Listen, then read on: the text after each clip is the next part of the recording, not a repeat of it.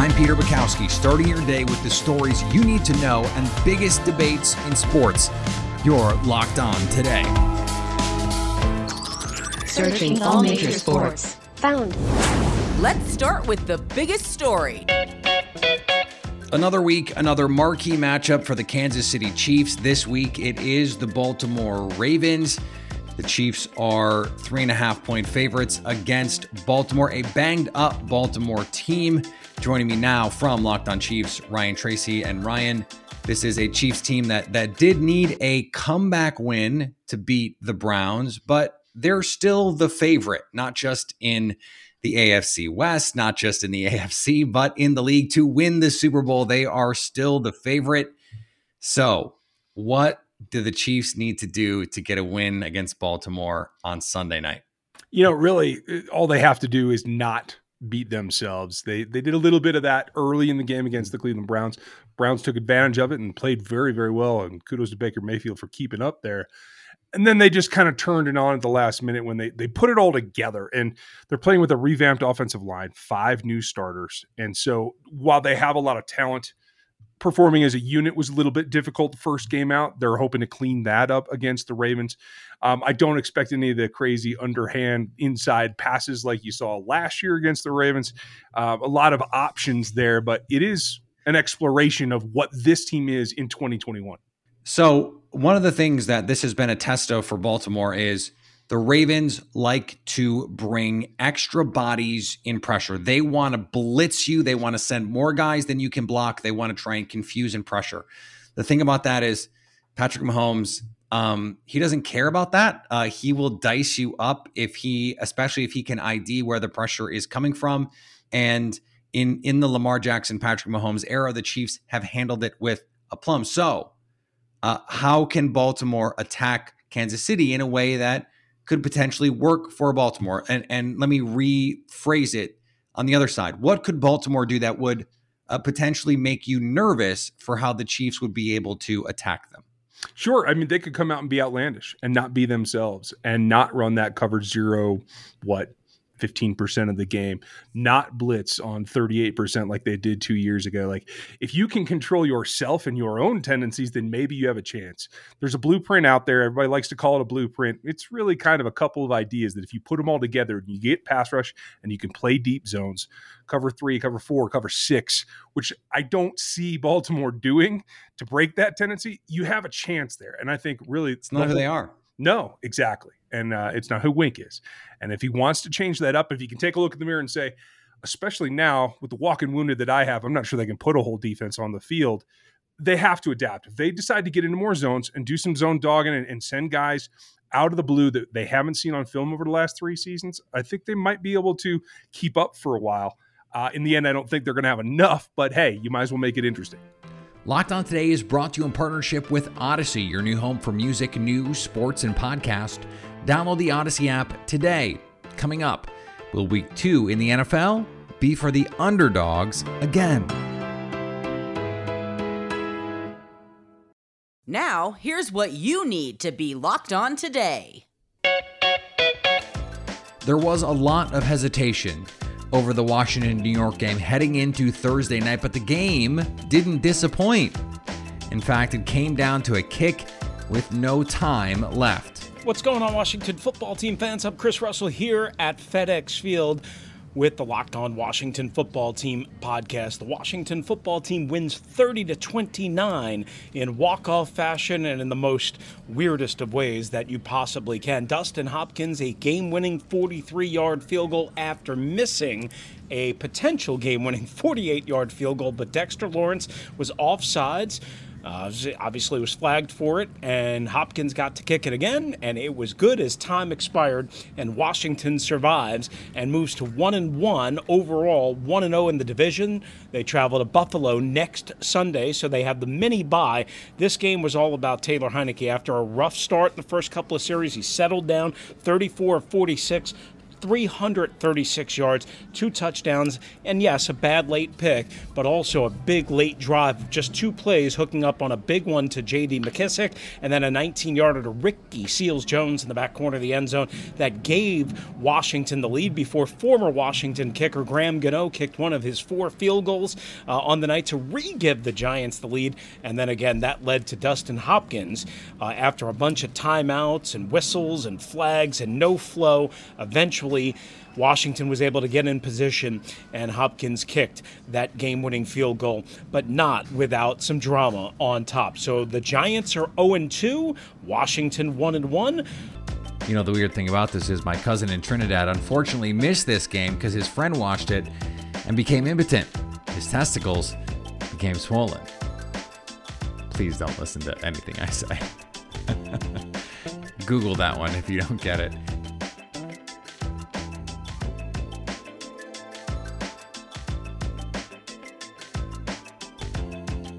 Two-way star Shohei Ohtani won't pitch Friday for the LA Angels because of a sore right arm that could sideline him as a pitcher for the rest of the season. The arm discomfort won't prevent Ohtani from continuing to serve as a designated hitter. The Angels slugger is second in the major leagues with 44 home runs and 74 extra base hits, and fourth with a .598 slugging percentage. One game that might be overlooked this weekend is the Vikings versus the Cardinals. Kyler Murray won the MVP in Week 1. What are the keys for Minnesota? What's up, everybody? Luke Braun here from Locked On Vikings. Biggest key to victory for the Vikings against the Cardinals, I think it's going to be tightening things up and condensing things. Of course, the Vikings have to take care of the penalty issues that plagued them in Week 1. If they don't do that, it's all over and nothing else really matters. So provided that they do that, they have to tighten things up. The Cardinals are a spread-out offense and a spread-out defense. They want to utilize all that speed that they have between Isaiah Simmons and Chandler Jones on defense, and as well as Kyler Murray, DeAndre Hopkins, that crazy wide receiver core that they have on offense. Tighten things up, make the game a more physical one than a speed game one, and I think that's where the Vikings will have an advantage. The Indianapolis Colts will make their debut on the acclaimed HBO series Hard Knocks later during the regular season. That is a change, of course. This is the first time that HBO will follow a team during the regular season. Hard Knocks, which features cameras going behind the scenes of teams, has always followed teams during training camps in past seasons. That's what happened last night. Here's what to look for coming up on betonline.ag. The Green Bay Packers, they looked pretty terrible in Week 1, but they faced the Lions in Week 2, and they are 11.5-point favorites. The Texans made the Jaguars look bad in Week 1, but they are now 12.5-point underdogs against the Browns that let a win slip away against the Chiefs. And the 49ers almost gave the game back to the Lions in Week 1, and they lost Raheem Mostert in the process, but they are 3-point favorites against the Eagles, who embarrassed the Falcons in Week 1. For all your football gambling needs, betonline.ag has you covered. Sign up today for a free account at betonline.ag and use the promo code LOCKEDON for a 100% welcome bonus. BetOnline, your online sportsbook experts. Here is another story you need to know. For some teams, they're looking to throw out Week 1. For others, they are hoping to build on their success. So how do you make money off of Week 2? Joining me now from betonline.ag, Dave Mason. And Dave, there are some really interesting games here. And to me, I look at this and I see some lines. I see some opportunities to make a little bit of money. What stands out to you in terms of the betting opportunities for Week 2? Well, Week 1 is all about the underdogs, right? The underdogs went 12-4 against the spread. So, could there be some regression to the mean? We hope not, because we're always rooting for the dogs over here at BetOnline. But, the Sharps have been out already. They bet Seattle -3.5. They're already up to -6 versus Tennessee. They took the Chargers -2.5. That's up to 3.5 versus the Cowboys. Miami, they took them at +3.5, and that's now +3.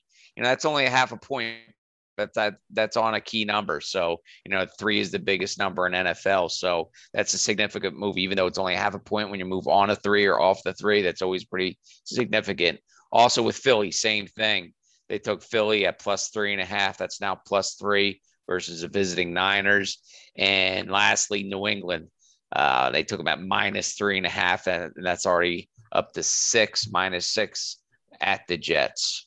So when you're looking at these lines, I had someone ask me about this today, because there are a couple big lines. You've got Cleveland, they're double-digit favorites over the Texans. The Packers, double-digit favorites over the Lions. The Buccaneers, double-digit favorites over the Falcons. And I have people say to me, hey, I kind of like that line.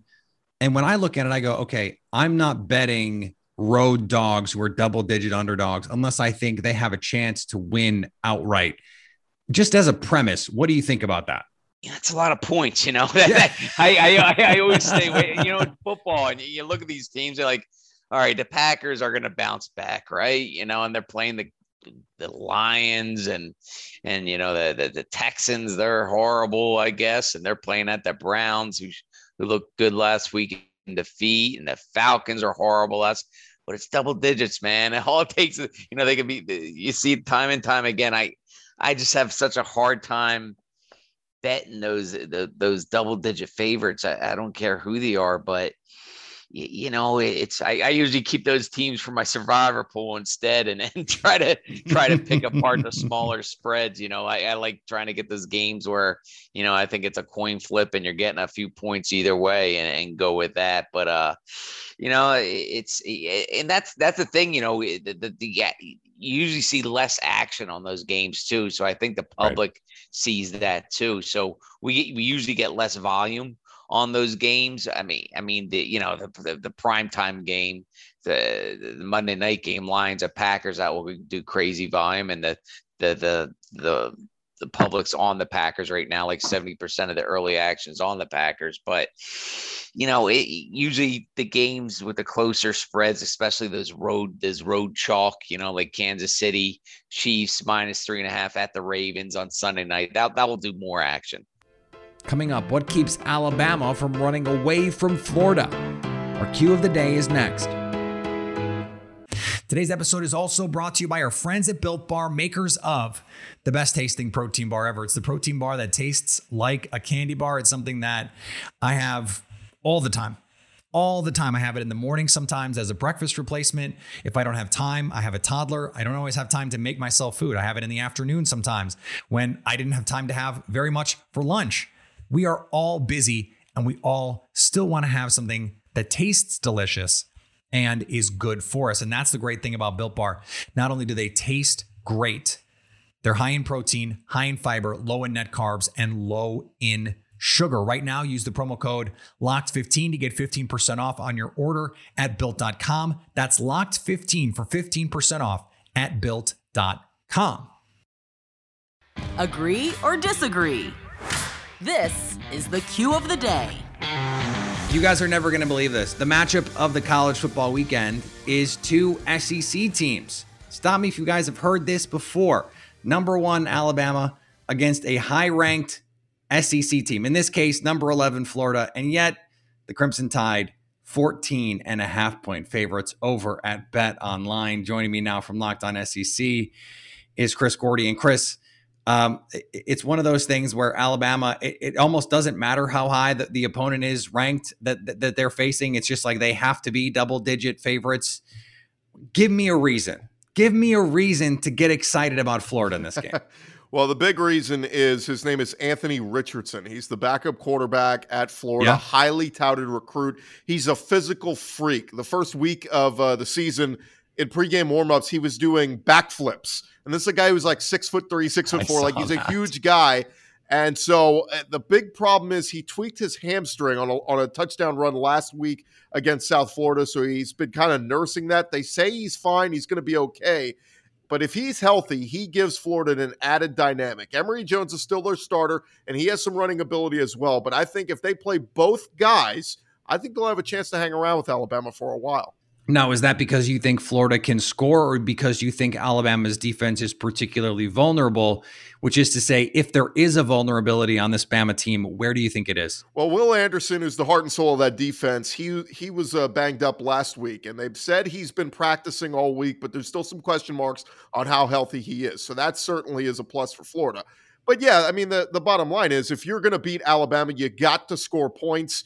I mean, 40 points or more these days in the SEC, especially facing Alabama. And let me give you a stat real quick.